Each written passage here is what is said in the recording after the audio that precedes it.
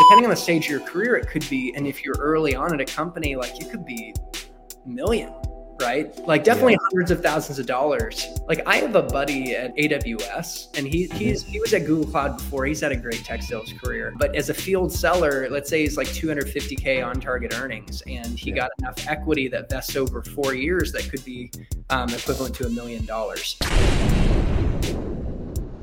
Good morning, good evening, and good afternoon, and welcome to another edition of Tech Niche Tips. I'm your host, Joseph M. Smith, and like always, I have another one for you, and this one is special. Like I say, they're all special, but this one is special because we have somebody that is not only a tech sales professional that has been an SDR, that has been an account executive, but they're also a content creator providing tremendous value on the topic of tech sales and other things as well. You might have seen him deliver an amazing rap performance. He has a single out, so you definitely want to check that out. But absolutely, he's busted, right? So you definitely want to check it out. Cop it today, right? But I have none other than Chris, and I said pronounce it right now. I'm busting, right? Just like your last name, right? That new term. I mean, it's not even new, but that's bussin'. Well, my last name is Bussing. It's kind of crazy to think that it's become a term, and my name has some meaning behind it now. So.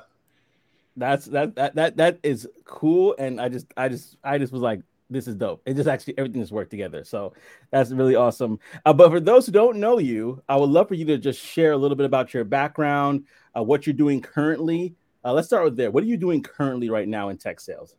Yeah, so I'm at a cloud consulting startup, and we're Series D startup. We just got $255 million in funding, and the next step is to try and go public or IPO. So one of the best kept wealth building secrets in tech sales is going to a startup and negotiating equity. Pre-IPO equity is like fairy dust before a company goes public. But if you do go public, that stock where you negotiated at a lower rate as a part of your compensation package can quadruple in value, maybe even grow by more of a multiple. So it's a really great opportunity at Bespin, and I'm the second founding seller. So I've really enjoyed that. Before that, I was at Google Cloud, obviously a larger enterprise company. And before that, I cut my teeth in sales at Oracle. And I definitely think, going off on a little tangent here, but going to a company like Oracle and Google and a larger enterprise company is helpful to be a launch pad to give you training and marketability with a big brand name on your resume to then launch to a startup where you're really in the wild west. You're defining processes and figuring it out, and you have a little more pressure on you, but the upside is huge. As I mentioned, the equity piece is huge. Yeah. Public, as well as the opportunity to quickly move into leadership. And so that's where I'm at with my 9 to 5. But my big vision and my dream is to help more people launch their career in tech sales, because I really do believe it's a vehicle to personal transformation, freedom, and impact. Obviously, a part of that is making a lot of money to use as a tool to create that deeper level of freedom and impact in your life. So I've got my YouTube channel, Chris Bussing, which is growing, where I put out weekly videos, and I also interview guests, just like you're interviewing me. And again, thank you for the opportunity. And I have a newsletter, the Sell More, Live More newsletter, which comes out every 2 weeks because I don't want to overload you. So guys, if you want, check that out. Shameless plug. That's not so shameless. If you register for my email list, I have 3 cold call templates you'll get with some mindset tips on cold calling, an SDR interview checklist, and an SDR 90-day success blueprint or plan that you can present in your interview processes, or if you're actually an SDR in the current role. So you get some free value. That's super high level, man. I got a course coming out too, Tech Sales Accelerator. Honestly, I'm juggling a lot, and it's all around tech sales, basically, and helping people succeed. I love it. I'm gonna give you your flowers right now. I love the work that you're doing. Thanks. Absolutely, I love the work that you're doing in your 9 to 5. Obviously, you lead by example, and I love what you're doing with your channel and the conversations that you have. It feels like a conversation. You know what I mean? And it's so hard to do that in this virtual world sometimes. But these conversations, these are the birth of people having amazing ideas or making decisions that ultimately change their life. And so I'm so glad to have this conversation with you, and to lay that out there is beautiful in regards to equity. We're definitely going to talk about that for sure. And I want to kind of go back because there's a lot that you did. You did, I think your undergrad was in business, I believe. Is that correct? In Spanish as well? So yeah, I minored in Spanish, hablo español. I think it's such a good thing to be able to speak a few languages. It just opens up new experiences. Like I lived in Spain, I studied abroad there through my university, and that was just really cool to, like in a different language, there are nuances in the way you communicate where they have words that like we could describe certain feelings and things that maybe we couldn't even put our finger on in English. So it's just really cool. I did go to Georgetown University in DC. I followed a typical path of trying to get into a top school, and that did help me because companies like Oracle, top companies, do come and recruit from there, but it's not needed. You could not even go to college and become one of the top performers and highest earners out there. And that's the beauty of sales, right? Sometimes if you're overly academic and intellectual, it could actually hurt you in sales. But I will say I did follow that traditional college path. I minored in economics because I was thinking like, what's the major? Honestly, I looked statistically who in the Georgetown College makes the most money. Basically major in economics was one of those. I think it's just a good, like flexible major that can set you up to go into business. And it teaches a certain type of thinking, looking at cost benefit analysis that's useful. And so I've made decisions in my life when I didn't know exactly what I wanted to do. Like what is a path I can take that will give me options and that will give me skills that will serve me in anything I do. So economics was a major that could set me up to go into law.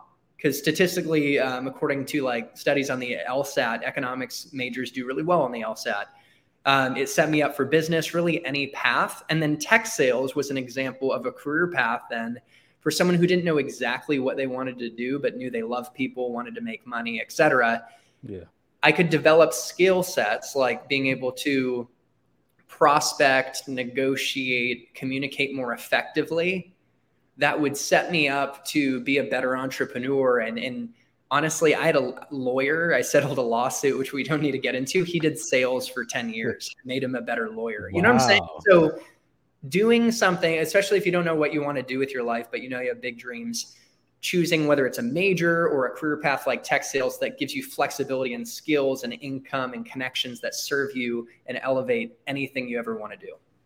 I totally agree with that. And the thing about it is, like you said earlier, you don't necessarily need a degree to get into tech sales. Yep. For myself, even though I do have a degree in music, it's totally unrelated. But even though I have a degree, it was the experience that I developed working in solar sales. It was the ability that I had working in other tech companies prior to, well, one tech company prior to that.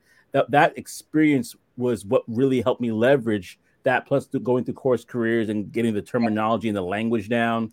Those things are what helped me to make that pivot for you. And so for you, I love the mindset, though, that you were like business, economics, things that I could really pivot with that could help me to go any career path I want to go in the future if I decide to do so. That was very wise. That was a very wise thing. Like tech sales is one of the best paths for people who don't know what they want to do with their life, but they know they want to do great. I actually told myself that in college.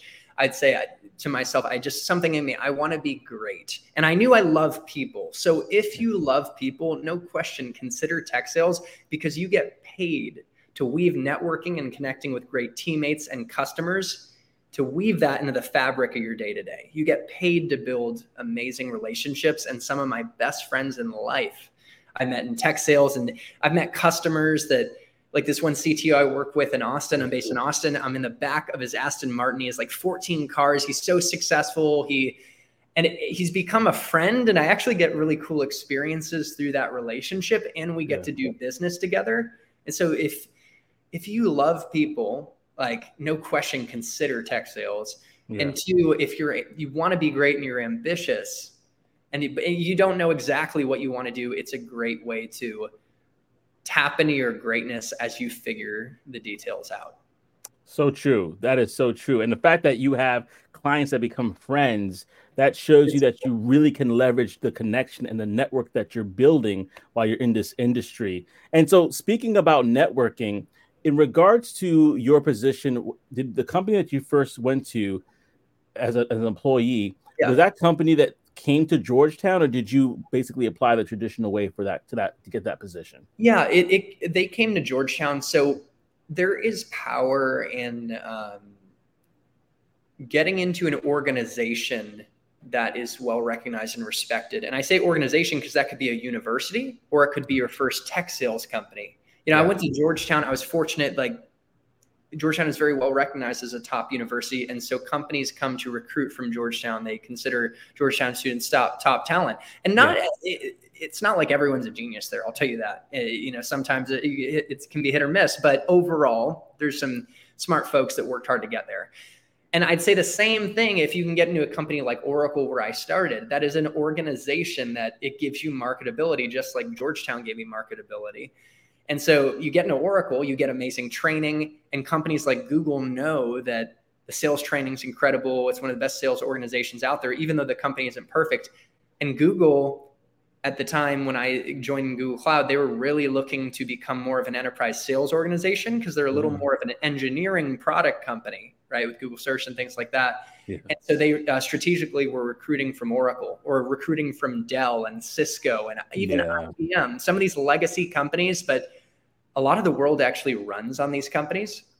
Quick tangent, like Oracle, I go out to New Orleans for a bachelor party, and the POS system, point of sale system at Starbucks, says Oracle, right? Like a lot of the world runs on Oracle. I didn't know it in college, but those types of companies are launchpad companies. And being tied to an organization like that can set you up tremendously. So that's just a quick concept. Like I could have gotten paid more money at a different company other than Oracle, maybe a random startup. I had a 45K base, and hitting my number, I made 75K. Most roles now, you're gonna get like 60K base or more, right? Yeah. I bet I probably will have generated hundreds of thousands of dollars more, not just now, but in the future, by strategically going to Oracle, because it was a great boat to row in, because the brand. So I think a mistake people make, and again, going on a little tangent, is focusing so much on the highest amount of pay starting out versus finding the right boat to row in strategically that gives you the powerful branding that will get you much more money when you do launch to another boat, if that makes sense. Thank you so much for watching this video. This video is actually sponsored by Course Careers. So whether you're interested in breaking in as a tech sales representative, if you're interested in actually doing IT or digital marketing, not only do they have free introductory courses for you right now, go to the description and check that out, but they also have $50 off that you could get through me, Joseph50. That's right, $50 off through Joseph50. So if you're interested in getting into that course, any which one, whether it's, again, tech sales, IT, or digital marketing, look no further. Go down to the description below, click on the link, and sign up right now. What are you waiting for? Yeah, let us take that and put it in a capsule for people. I think that was a nugget, a gem, as they say. Or if we want to be like the Wild Wild West, that's a nugget of gold right there. Yeah. I've got one thought, by the way. Yeah. I was fortunate. I can't say, like, some people really hustled at network to create warm inroads and make it happen with no degree and get at a top company or a good startup. And I can't say I did that, right? I worked my off to get to Georgetown, and then that attracted opportunities. And that is powerful, and it's a great path.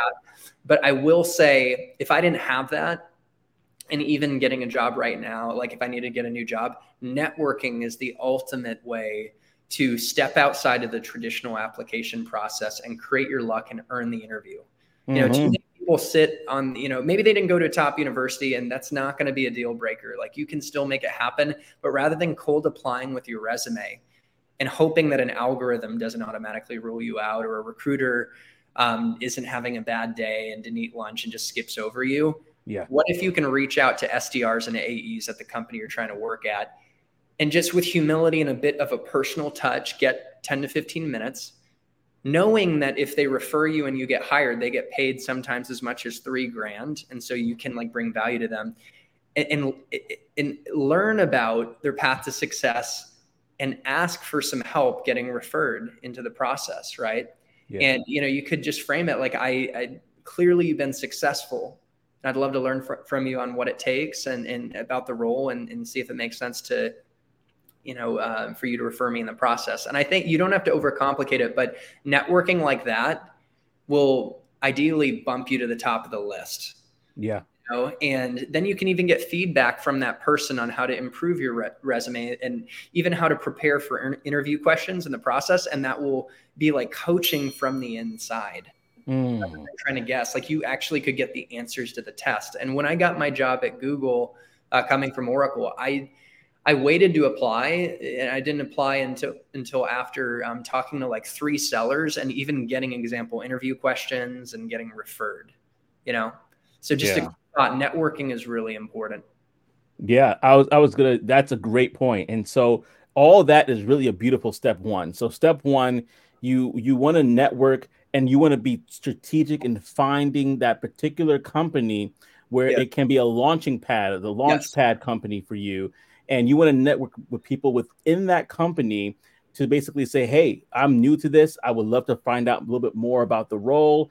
And if you feel comfortable after we talk, maybe you can refer me, because that's another thing too. Sometimes people, and I've been on the receiving end of this, where my recruiter for my company literally had to say, like, what are you talking about to people? Because there's tons of people that said, oh, Joseph is here, I want to be here, or whatever the case may be. And I had to be like, I probably know like 10% of those people that actually talk to me because of content creation and things of that nature. Oh, that's so funny. and so what Chris is saying here is so true, though. You want to make that genuine connection with that SDR, BDR, AE, etc. Diversity and inclusion personnel. That's a big one too. They have a quota as well. That is a great angle. Yeah, they have their own quota. And so if you could be able to make these genuine connections and pivot, that's huge. I've actually been, and I'm not trying to toot my horn at all, but I made connections also with recruiters back in the day that we didn't necessarily work out, but I was able to bring people to them. And some people actually got jobs through that relationship. So I'm pretty sure in the future, if time comes around, and actually this happened a while ago, if they have an opportunity, they present it to me and I'll be like, oh, okay, I can now assess if that opportunity is for me or not. So what you're saying is everybody go to the comment section right now and start using that as your notepad, people, because this is going to be some really good stuff. Launchpad, target company, got it. All right. I could say you made a good point.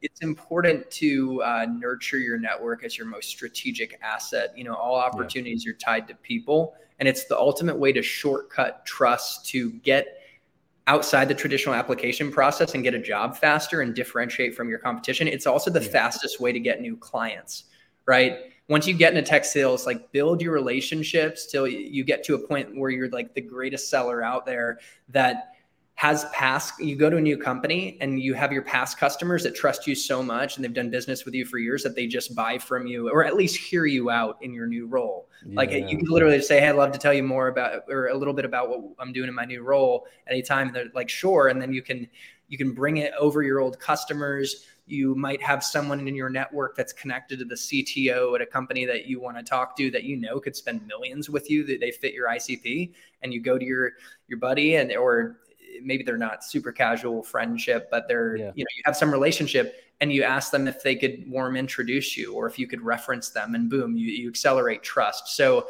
your network is key. And I will say one of the greatest opportunities is what you described. If you don't get the job, but someone helped you, whether it's a recruiter or someone who referred you, you've come up, obviously it hurts to not get a job, but this is just such a class act move. You go to them with gratitude and say, hey, thank you so much for your help. It really gave me an edge. I did not get the role, but I'd love to stay in touch. And then when you do get another job, let them know and they'll be like, congrats, but it'll be such a classy move that they'll bring you new opportunities in the future. Who knows if they go into another role.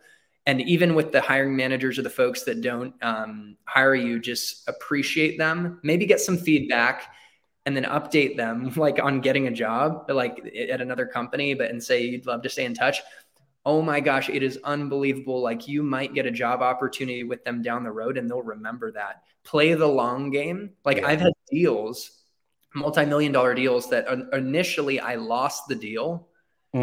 Say I lost the deal to a competitor, and a year later, and then a couple of these things, deals like this happened to me in the past few months, but I lost the deal. And then fast forward a year later, I check in and there's an opportunity to win the business and I win an even bigger deal. And it's not just, it's for a longer term. Like we've won it for the long term. And maybe they're like, hey, we should have gone with you in the first place. So there's just such power in playing the long game and building and nurturing that network. Yes. Let me just pause right here and just talk about something about you. I find that you're a very humble dude. And I want to honestly ask you, where does that humility come from? Where does that willingness to give and to serve other people, where does that come from? Yeah, I have to say, like, I'm a mostly good guy, by the way. I have my moments where I can have pride and ego for sure. It can get the best of me, but that means a lot that you say that I'm humble. And I think that hey, it's partly my faith. You know, I was raised Christian and faith is important to me. I try not to project it on anyone, but I think in my faith, I'm given a model of how to be. And they said pride is like the root of all sin, honestly. Oh, yeah. Pride comes before the fall. And I think like let's say the word of God or faith is not to tell you, like you put you in a box and tell you that this is what you need to do, but it's actually freedom that comes through discipline. It's like a path to human flourishing. So there is a faith component, and that partly I have to give my parents credit for instilling that. Again, I'd never tell people what to believe or project on other people. It's just my personal experience. And also I've been humbled. I have made mistakes, man. Like I did a video on why I permanently gave up drinking that is getting some good engagement, actually, more than other videos. I gave it a speech in Toastmasters, which, quick note, I encourage you, and maybe you're already in it, or anyone out there, if you want to develop your communication skills and public speaking skills, you can get involved in Toastmaster International, and you'll probably have a local chapter in any community that you live in the United States, any city. You get to, you know, come together with a group of people and practice public speaking, get feedback, and it's great. We build relationships, but our ability, a little tangent, but I have to go on it. Our ability to think and speak and communicate clearly, both written and orally, is one of the greatest superpowers we have as human beings. And you are unstoppable if you can communicate clearly. So anyways, I'm in Toastmasters. I encourage you to get involved if you're not already in your own local chapter. But I gave a speech called Meet My Shadow, and I did put it up in a video form, and the title's Why I Gave Up Drinking. But I was humbled, man. Like I've been like Icarus, and I've flown too close to the sun. Right. And as they say, pride comes before the fall. And it's particularly, you know, I gave up drinking because I think sometimes ego could come out. I obviously do dumb things. And I think just that was one example. I'm not going to get in the weeds on it necessarily, but I've been humbled, man. And it's like, gosh, just humility is important. But thank you for that comment.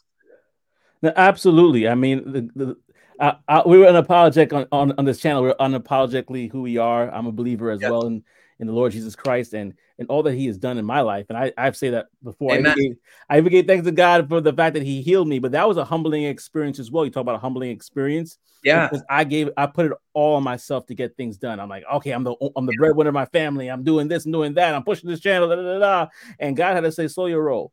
You are just a vessel. I'm using you. Don't forget, I am your source. Everything else is a resource. And so I was humbled when half of my face was gone, my hearing, having the shingles in the ear, all these different things that came about it. Woo. Dude, I gotta say, like, I've been humbled multiple times, and yet I can still be prideful. You know, like I had it, like, I'm trying to think, like I had a time I became a one-legged pirate, and I haven't done a video on this, but this is crazy. It might sound funny, but in Boston, when I was like 23, I had a serious health issue. It was actually life-threatening at the time. And it turns out it had something to do with, you know, blood clotting in my leg. And that's actually a life-threatening thing. And then, you know, I went out to a bar a couple weeks later. This is crazy. And, you know, I wasn't drinking because I was on some medication to deal with the issue, but I was trying to be positive and still be social. And within 5 minutes of being in this bar at Market Lounge in the financial district in Boston, you know, kind of rickety bar, I hear a commotion to my left, and a bouncer's wrestling a drunk guy out the door, throws him into the door, shatters the glass. The piece of basically metal hydraulics on the top of the door breaks. It's like this spring that hinges the door, and a piece of metal is flung into my right eye. And it's permanently blurry for the rest of my life. You know, and I'm fine. Wow. I see perfectly fine, but you know, health issue, serious health issue, life-threatening, and then that happens, permanently damaged eye. That was an example. I was humbled, man, and so much growth came out of it. I couldn't work out. I was in really good shape. The gym's been an outlet for me in sports too. I couldn't work out and had to wear an eye patch. So I was like a one-legged pirate, I call myself. And but what's amazing is I was able to channel like that kind of pain, and I was angry, into focus at Oracle in my SDR role. It's my first year in tech sales. Mm. Elevated me, and I ended up becoming a top performer. You know, so I think we can channel pain into purpose and impact and success. Isn't that crazy? It's like, Yes. what do we do with our pain? You know, because pain in itself, I mean, it does suck that like what happened. Yeah. But it is not, it actually can be an opportunity to convert into, you know, in that case, accelerating my career trajectory. Yeah. And if that didn't happen, I don't think I would have become like a top performer. Like all of a sudden I got laser focused. I got a promotion into an inside sales role at Oracle that was a really good patch, and I did well. And that basically set me up to get a role at Google, which set me up to get to Bespin and the channel. And so it's funny how, last thing I'll say on this is like, life is like a tapestry. On the back, it's chaotic and full of knots. But without those knots, we don't get the beautiful image on the front. Ooh. And so that was just one thing, man, that I had a serious depression in the pandemic. I won't open up the weeds there, but another example of being humbled. But I grew so much. Yeah. Up a lot of opportunity. Even my YouTube channel, like, was almost birthed out of that, which is like gratifying, amazing thing. As you know, you're building a community and impact. It's super awesome. And then, you know, recently, what were we? I forget what we were talking about. I lost my thought, brother. We were talking the blood clot. It humbled you, and humility, and the pandemic. So anyways, you get the point, and I don't want to be a dead horse, man, but I love your resilience. And I think that I'd consider myself resilient, and it's like those challenges that make us who we are and forge character. And I think tech sales, if we can be resilient and persistent, we can do incredible things on this path. Oh, so much, because that's the nature of the job. Like we talked about it before, when you talked about having grit and having the resilience. When somebody hangs up the phone on you, or in this case, because we're dealing with businesses, it's a little bit more professional, but still there's a lot of rejection in it as well. You know, the gate can't get past the gatekeeper, or the person says they don't have time for you, or they said send me an email. Oh boy, that's a trap. And you know, you have to pivot and maneuver around all these different objections and rejections, and still have the fortitude to keep on going. So if you were, I always say this in jest though, if you were rejected in high school a lot by the one that you were admiring, this is the perfect industry for you. It's fun, man. I put a video on my channel on my prom prospecting disaster. Okay, it's so crazy. I ended up asking 5 different girls and getting rejected by all of them. And in the video, I tell the story, but some of them were so funny. Like, I decided on the third one, I was going to ask the most attractive girl at school that I never even talked to. So what was I thinking? And I decided that I was going to looked up creative ways to ask girls out to prom. And I went to PetSmart and got a goldfish. And I was going to have her friend.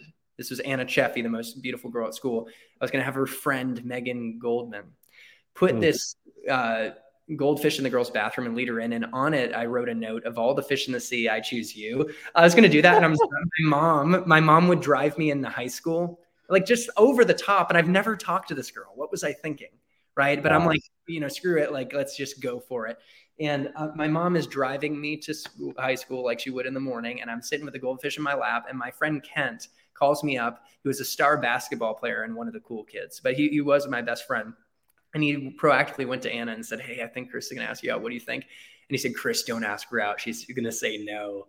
And so, you know, she said you guys never talk, and so don't do it. And so I actually took his advice. I didn't ask her. I gave the goldfish to my mom to give to my sister. And within a day, the goldfish died, along with my hopes of having Anna come to prom with me. So anyways, that was just one rejection, but I had heartbreaking. To your point, you know, maybe that's a, you know, right career path for folks who were rejected in prom. But the great, you know, end of the story was the next year I dusted myself off and I just kept focusing on baseball and theater and the things I was in and just investing in me. And my prom date came to me. And I ended up having an amazing experience with Lauren. And it's just so funny. Like whatever results we're getting today, whether it's in our dating life and tech sales in any aspect of life, keep showing up, stay positive, because the grass is greener on the other side. And you know, that's a cheesy metaphor, and I'm kind of cringing that I use it, but it applies. Yeah. I love it. I love it. I love it. Oh man. And one of the things that you were saying earlier that I wanted to go back to was in regards to your journey, was, you know, really kind of using that as a launch pad, because even this rejection that you experienced in high school, that was a launch pad into this, right? Yes. You're like, I could do this. And so and correct me if I'm wrong, I believe you were also an SDR before you got started to be an account executive, correct? Yes. And I will say, man, like rejection therapy is a thing. It's good to get rejected a lot, because then you become unstoppable because you realize it's not a big deal. Right. And so for anything, like if you're afraid to talk to girls or guys, I encourage you to put yourself out there more, get rejected more, and you actually build thick skin and confidence and realize it's not a big deal. And then the funny thing is you get rejected less. And the same with cold calling. Like, I was an SDR first, and we could talk more about that. And I think it's such an amazing role and skill set, and people should not skip over the SDR role because it teaches lifelong business skills and communication skills. Yeah. But I really believe that the biggest mistake is that folks in an SDR role starting out in tech sales overanalyze, and they don't get on the phone soon enough. The fastest way to improve in sales and in entrepreneurship and in life is through doing. That's the greatest way to learn, and to learn through failure and collect feedback and just keep improving. And the number one thing you can control when you start out as an SDR is your volume. And just by the law of averages, the more calls you make, the more chances you have of getting a meeting. And by upping your volume and having a bias for action and having courage, you'll more quickly get more effective, where you actually have better conversations and you have a higher conversion rate from conversation to meeting. And so I actually think like the greatest thing you can do early on, play the numbers game and just have courage and fail forward as fast as possible.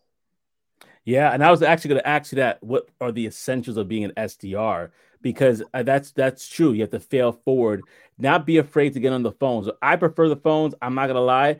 Sometimes I do quick researches just to get on the phones, because I would research something quickly, see if I could find information about the prospect or the ICP, wherever the pain points are on the websites, and go in. Because personally, I feel I'm the strongest on the phone because of my personal experience. But what would you say for somebody who, like they might say, okay, I get it, get on the phones. What else do I need to be a successful SDR? Yeah, number one before anything is making sure you're focused on the right targets, because you can be incredible on the phone, great at emails and LinkedIn and multi-threaded outreach, but you're targeting the wrong customers that don't fit your ideal customer profile. They don't really have a need, and they also don't have the money to buy. Like, you want to get laser focused on who the ideal client is and get as specific as possible.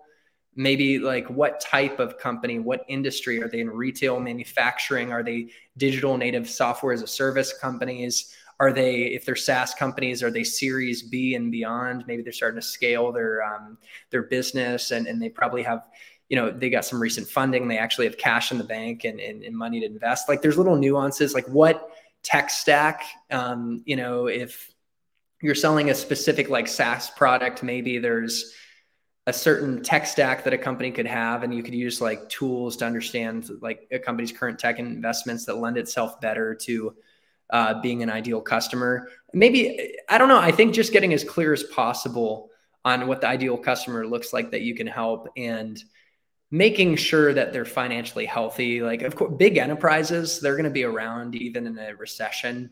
And so they're probably going to have, like, the bigger companies are going to have bigger budgets to actually afford your solution, and the deal sizes will be larger, So also knowing like how is your product priced? If you're selling Google Workspace, which I did when I was at Google, and I still sell it, and I'm a Google partner now, we're a reseller or a billing broker, you could buy it through us. Channel sales.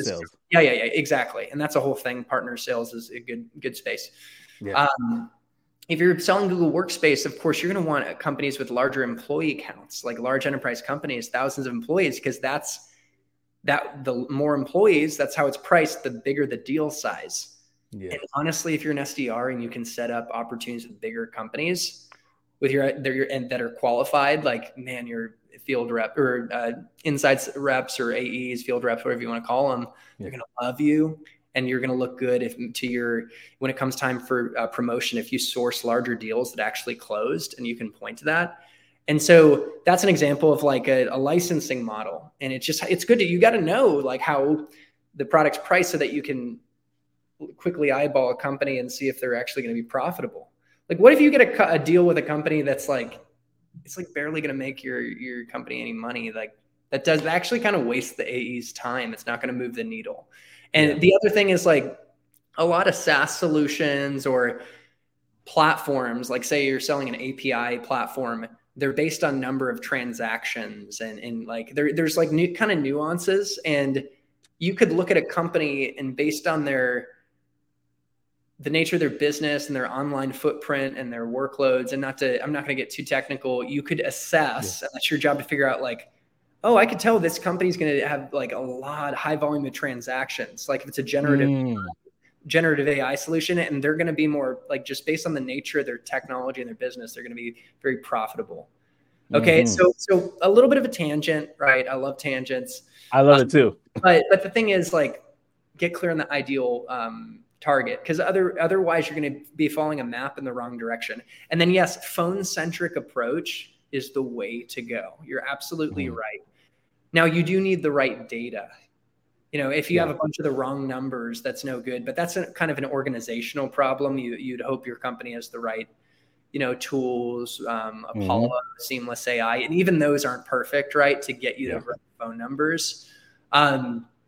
But calling customers, I kind of think it's like spear phishing, and then cold emailing is like casting out a lure and like phishing, like you craft up a beautiful cold email that you try to turn warm and make it attractive through personalization, something so personal to the prospect. Like if I'm reaching out to you, I'll look on your profile and make it so personal that it wouldn't make sense for anyone else. Like calling out something very specific about your interests, your background, or some of your accomplishments.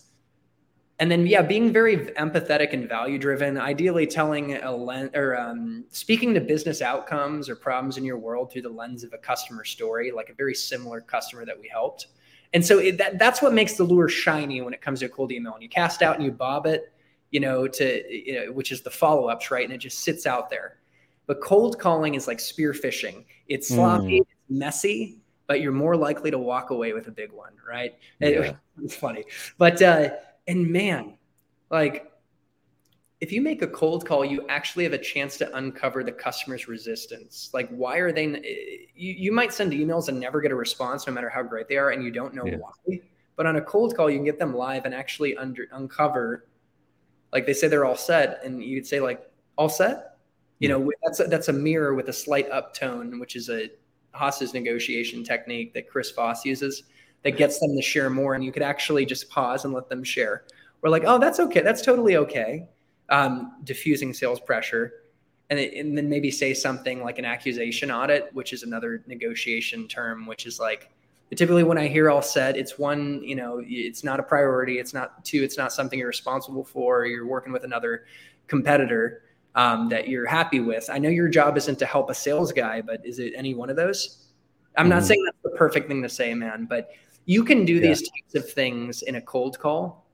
And one of the things I'll say on cold calling is like one of my biggest deals at Google Cloud was a $10 million commitment with OfferUp, that marketplace where you can buy and sell used cars. And it was my first cold call at Google Cloud. And I got, the CTO, Arian, picked up and he told me exactly what I expected. We're all set on AWS, our top competition. They invented the cloud market. And fortunately, that cold call was just the tip of the iceberg. I had a lot of preparation below the surface. I looked at why customers on AWS move to Google Cloud. And I found a few key differentiators related to global expansion. And we don't need to get in the weeds of why that is, or data analytics, right? And I also then read the latest news on OfferUp that they were expanding globally. They got this funding to do that and also investing in their data analytics practice. And so I married the two of like where we're differentiated in the terms of the problems we solve versus the competition, and then the priorities of this company. And I brought them up, and I had enough of a value hypothesis to challenge the CTO to a point where he said, a follow-up when new CTO is coming, into the role in 3 months, and reach out. And I did, by the way. So I didn't get the meeting right away, but I opened a door. Sometimes just opening a door, earning enough trust to open a conversation. I follow up 3 months later with a very personal way to Amish, the new CTO. Long story long, right? It took 6 more months, or maybe not 6 months, 3 months or more to get the first meeting with Amish. But I finally got it. And then the deal took like 6 months more. Maybe a little less. Maybe the whole thing was a year. But at the end of the year, and there were some hiccups and curveballs along the way, we ended up getting to that deal. And so it was a year-long process, and some deals take longer. But this brings me to another point. Pleasant persistence pays off. The follow-ups fuel the finances. And so I think just being persistent is really important. But cold calling, like hopefully it illuminates an example, like one story of how I was able to challenge a CTO that over email, he would have just never gotten back to me. And it opened up a $10 million deal. Beautiful, beautiful. And I would echo that sentiment, a resounding yes. Follow-up is honestly one of the key things that makes a star SDR a star SDR. But I wanted to add something with what you said, because with everything you said, it's great. But I realized, especially going through it, that if you are not organized, then you won't get that follow-up. You won't get that data. You won't be able to do all those different things. So everything was spot on what you said. I love it.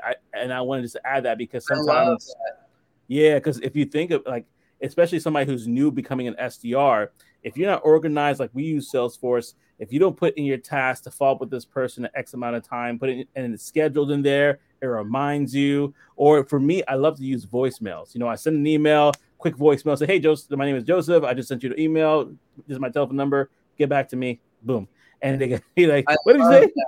Yeah, Joseph, that's such a good point to add on. I appreciate it. I've had so many deals, where I'm told like reach out in 3 to 6 months, and you got to put it in the CRM and also put it in the calendar, and you take it out of your mind and put it in the tickler. And then literally you focus on never become a prisoner to hope to any one deal. It's like you cast a net, you always lay the groundwork. I'll pursue new ops, progress other deals. And what do you know, 3 months later, 6 months later, it's in my calendar. Okay. I follow up, and is it gratifying when like some of the best deals take a long time. And so that organization is key. And a couple other things in terms of standing out as an SDR, multi-threading, you kind of hit on it. Using voicemails to point to your emails, using LinkedIn to send a personalized request, and then also alluding to your email, right? Yeah. You can get very creative, ultimately hit them from different angles, showing like, I really want to talk to you. You're a priority in a pleasantly persistent way. Not like overly salesy, but they can appreciate that. And some executives want you to earn that meeting. They want to see you followed up, not just across one channel, but across multi-channel, over a certain amount of time, to finally say, you know what, I'll give them the benefit of the doubt. Unless you're coming through a warm referral, which is the ultimate shortcut. Like John referred me to you, like someone from their team or someone they know. That persistence and multi-threading does kind of earn the meeting. And so I think we just need to that you could write that, put a lot of effort into a great value prop and a personal email up front, but almost always you can expect that first email is just the beginning. And the follow-ups fuel the finances.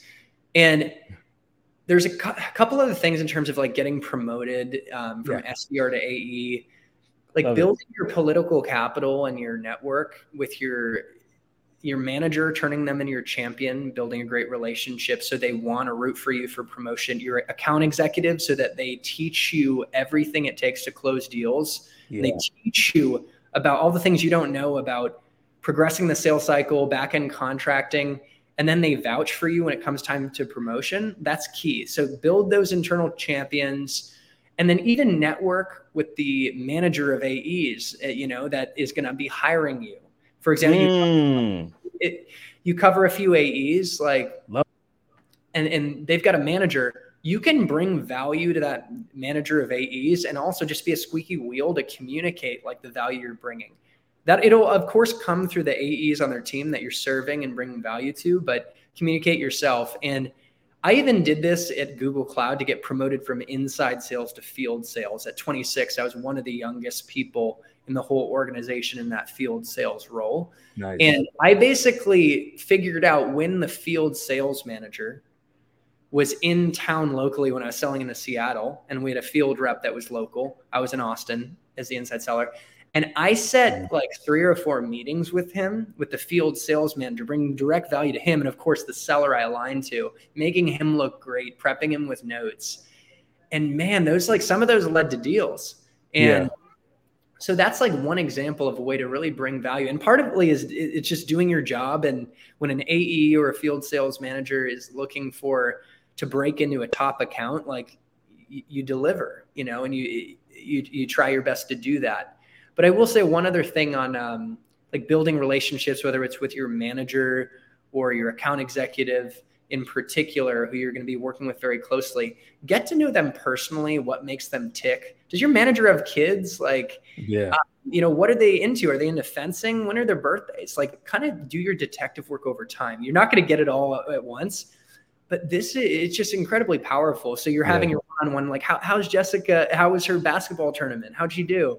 Oh, amazing. That adds up, right? Understand their communication style.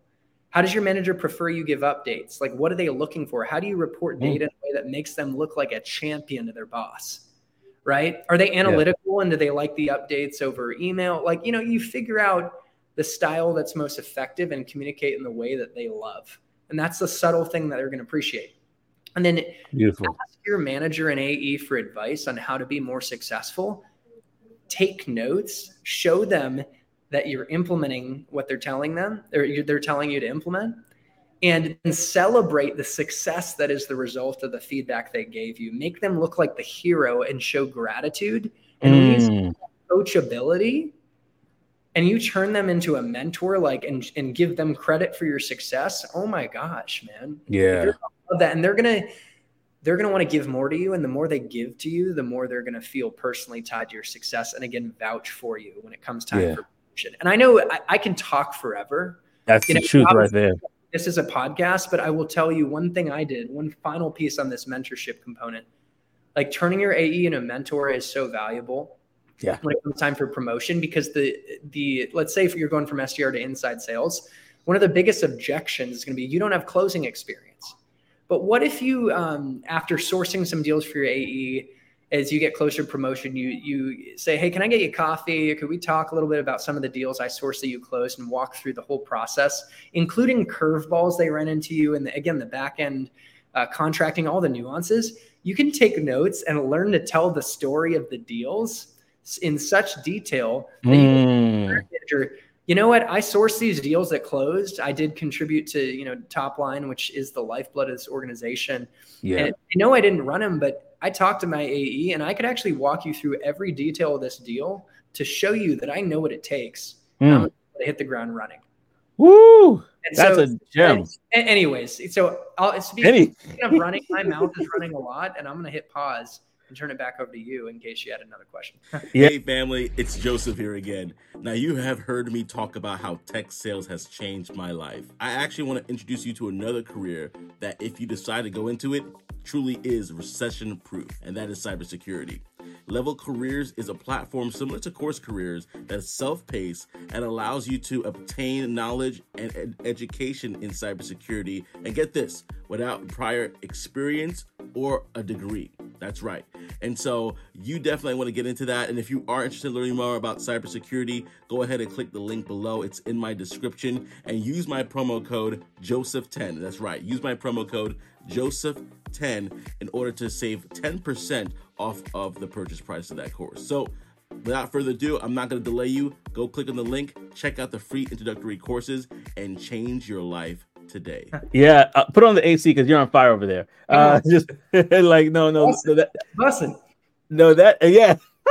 Yes, no, that is such a good point that I didn't think about, because that was my next question to you. Yeah. A lot of SDRs want to be like, okay, I'm tired of getting rejected off the phones. I'm tired of doing all this. I want to be an AE. That's where the money's at, right? Yeah.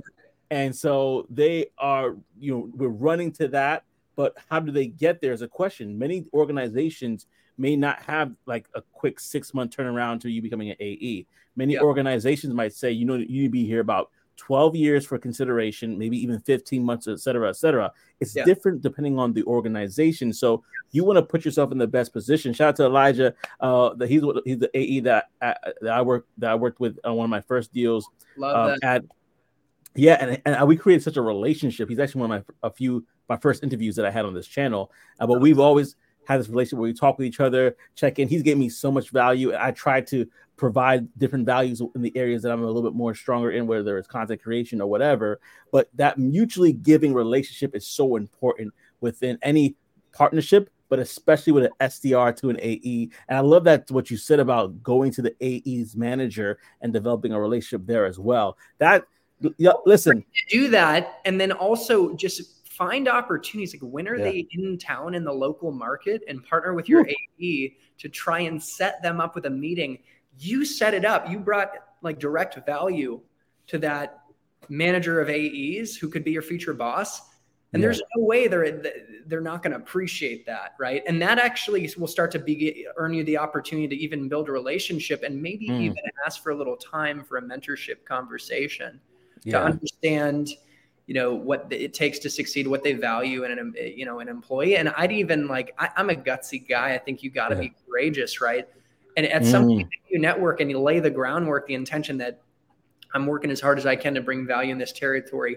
But I would totally I don't say totally, that sounds kind of casual, but I would be honored to have the opportunity to work under you. I admire the way you approach leading your team. And so I just throw that intention out there. What can I be doing to position myself to, join your team?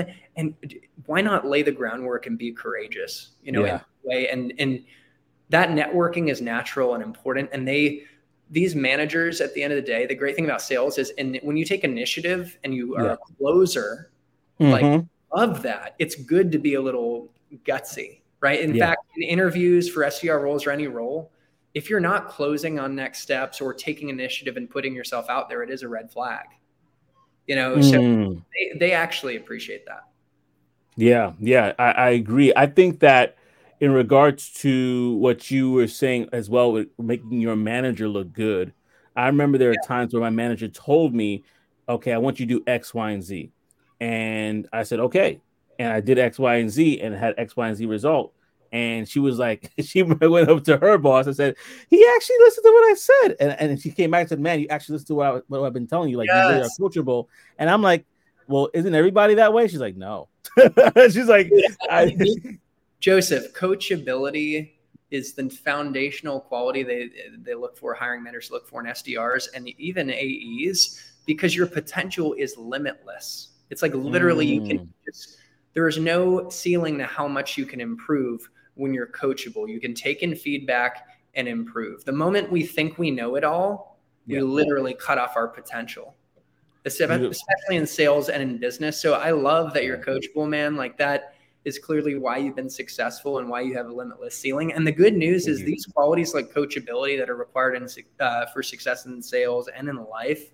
Yeah. It's like, it's not rocket science, and we are all capable of it. It's actually a choice to suspend our ego and not let our need to be right to get in the way of improving and becoming the person that we can become, And so another thing, I got to throw it out there. It's like, if you want to be promoted from SDR to AE, or get promoted from inside the field, or any type of promotion, obviously you have to start to think about the skill sets that you need to develop for the next role, and build mentors. And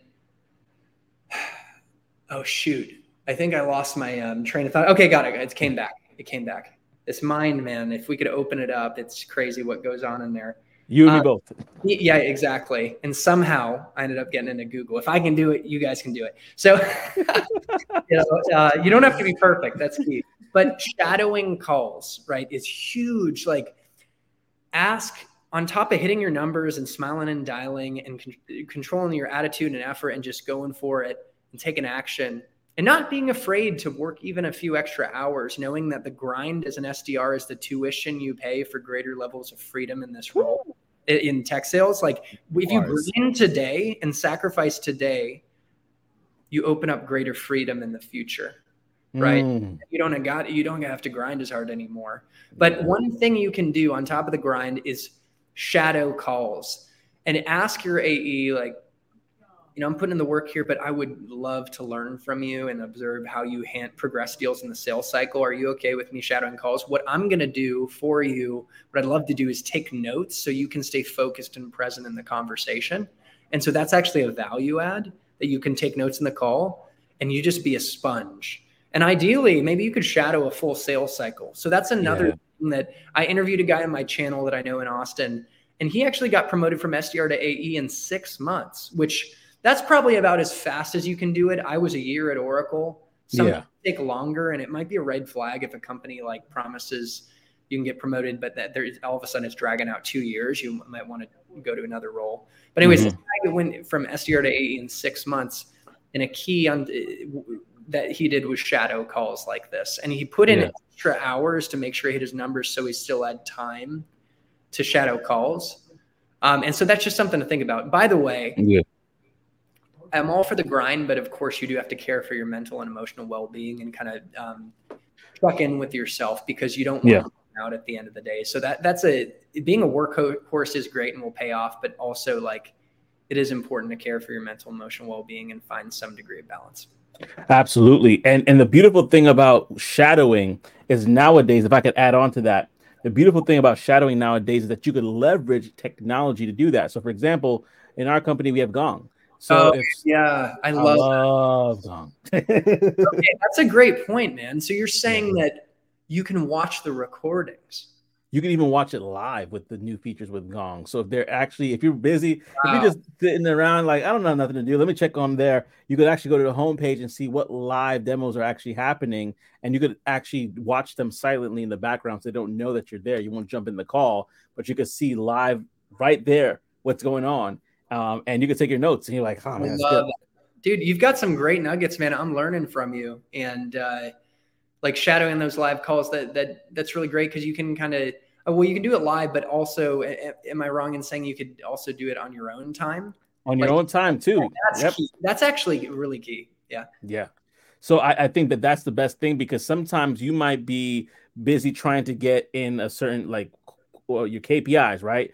Calls, a certain amount of calls and things like that. As an SDR, if you could set aside time outside of work, just, you know what, I really want to study. Let me go and check out the top AE or the top SDR, see what their cold calls look like, see how they structure their close, see how they actually deal with these objections, if they have any, and that would really set you up for success. I learned one thing about my AE, he's always on Gong. Like, he even says to himself, like, I'm always on Gong. Elijah's always on Gong. He's always like listening to different things and learning.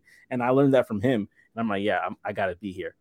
Yeah. And so getting promoted, like, you do have to hit your numbers. Like, you're being paid to do a job, and that's table stakes. Like, sales is an outcomes business. You need to do the SDR song and dance and get meetings, build enough pipeline, maybe funnel enough new leads. Like, some companies are different around their activity metrics, but at the end of the day, the outcomes really are around, setting meetings, building pipeline. Maybe there's a revenue target. I mean, that's definitely a bonus though, man. Yeah. That is so ideal if you can, like, point to revenue that close that you source. So you need to hit your numbers, but if you can balance that with looking into the future and learning from mentors to start to accelerate the development of those skills for the next role, if you can find the balance, it might take a few extra hours, but like, that is so key.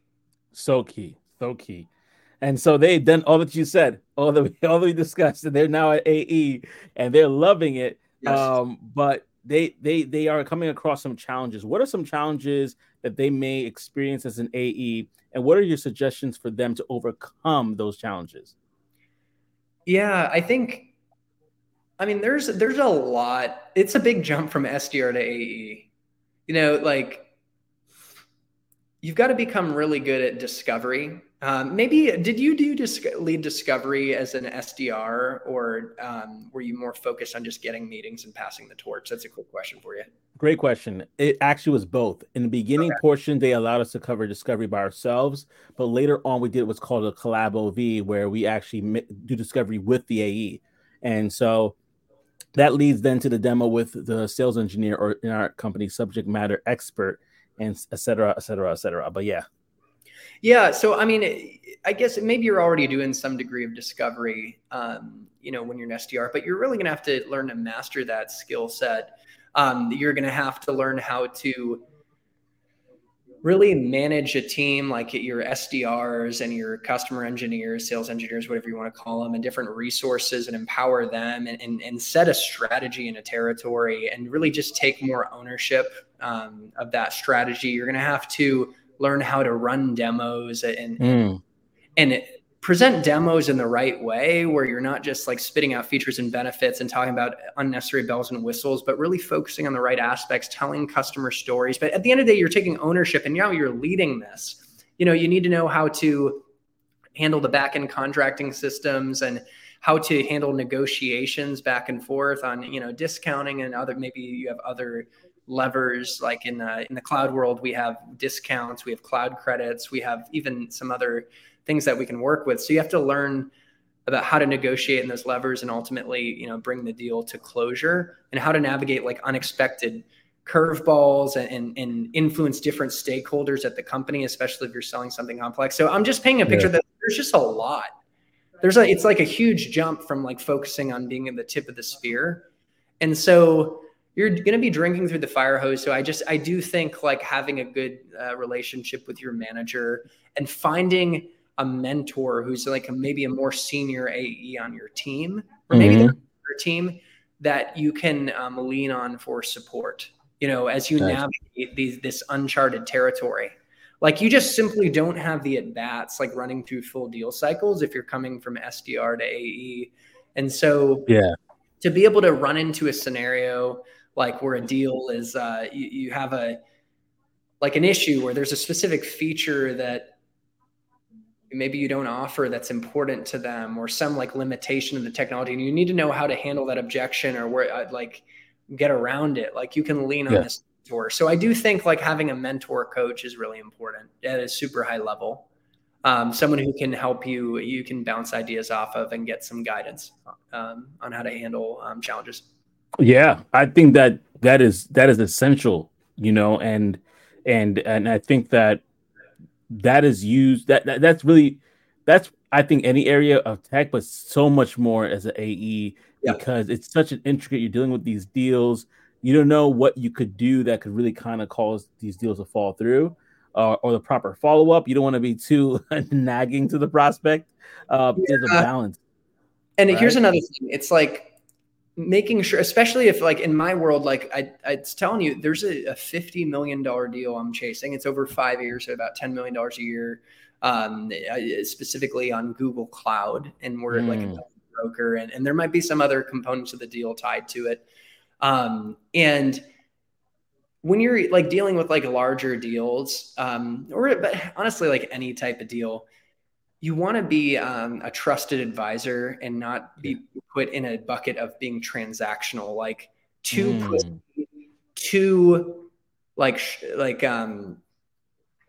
short-term focused. And so what I learned, and I even got this feedback when I was at Google Cloud from a really good seller that I was working with, that you got to know when to actually stop selling and like slow down.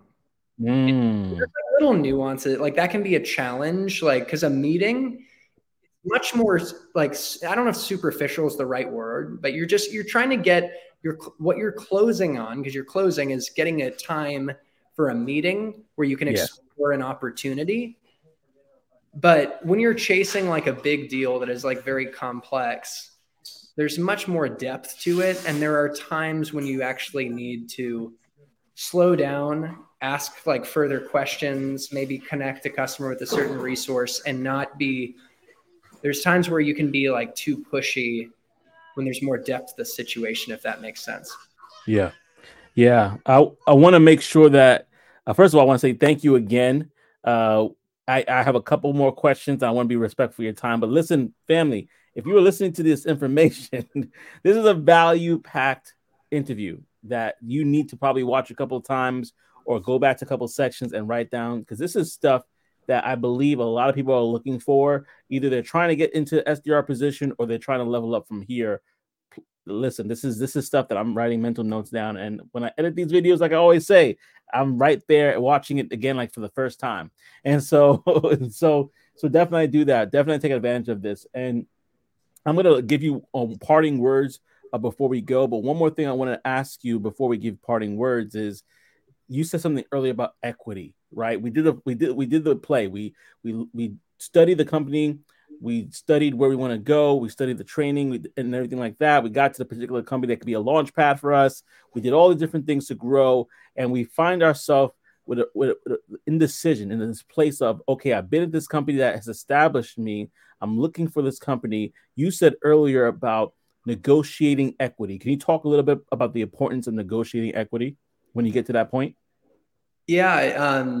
What's interesting is that companies are much more willing to be flexible with their equity packages, and it's one of your best levers for negotiation over base salary and even on target earnings and commission.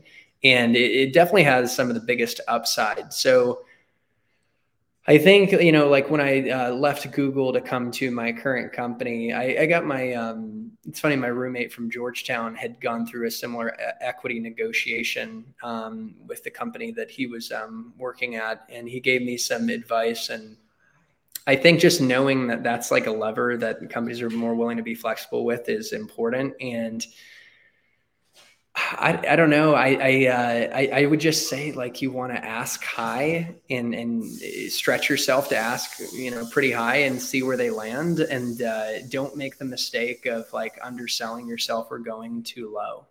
Like the first ask is just a starting point, and then you can, see how willing they are to wiggle from there. But just know that equity just at a super high level is a good lever to pull. And it could, if a company does go public, it can like quadruple in value.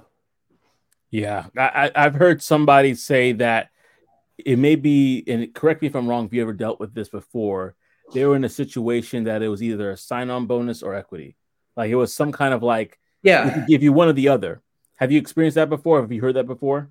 Yeah. And ideally you get both. Mm-hmm. And it depends on how much leverage you have. Like I was coming from Google, so I had that marketability. We talked about the importance of going to a company that gives you a good branding. It's a good name. Yeah. And I happen to be going to a company that is a Google partner. And so I'd value it like that experience. I knew the product set, and I had actual Google relationships. And in my case, I was able to get, a sign-on bonus and equity. But in terms of the long-term value and upside, there's no question like the equity can be exponential when a signing bonus is just cashed in the here and now.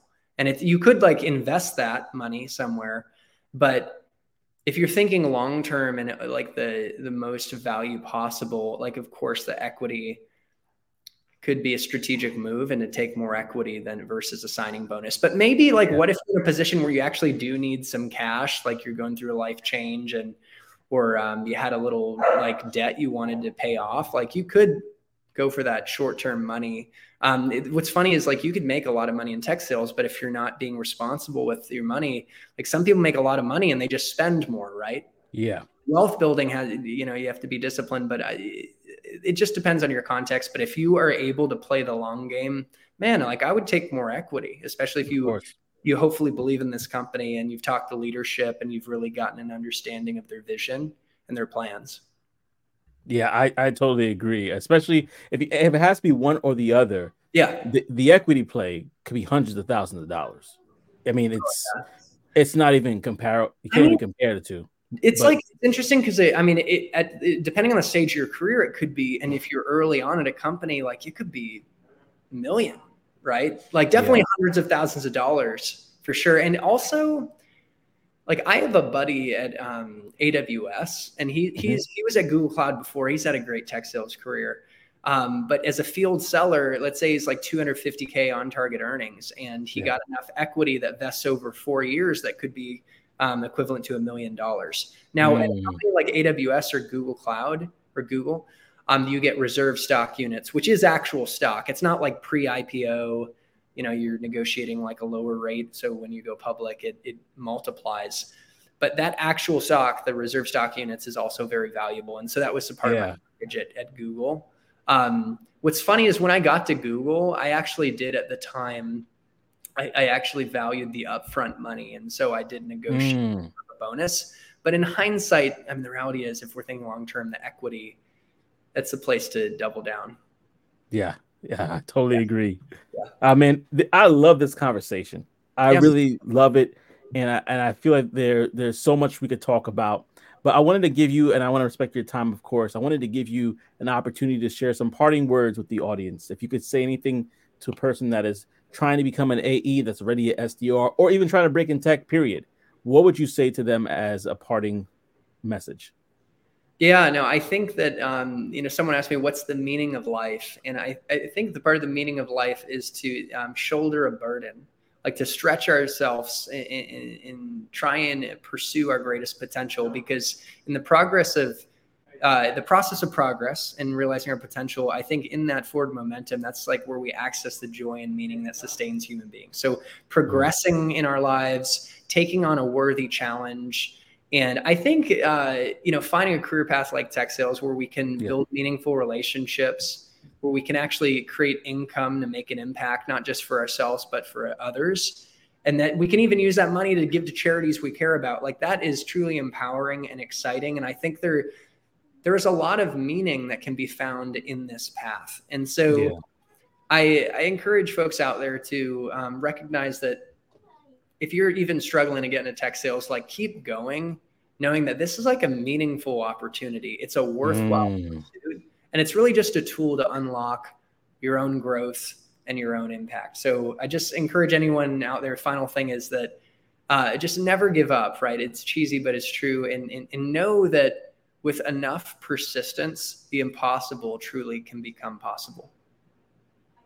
Yeah, you said a lot of amazing things. Got me thinking about Toastmasters now. So just definitely getting into Toastmasters. Yeah, man, this has been one of the most value-packed interviews that I've had on this channel.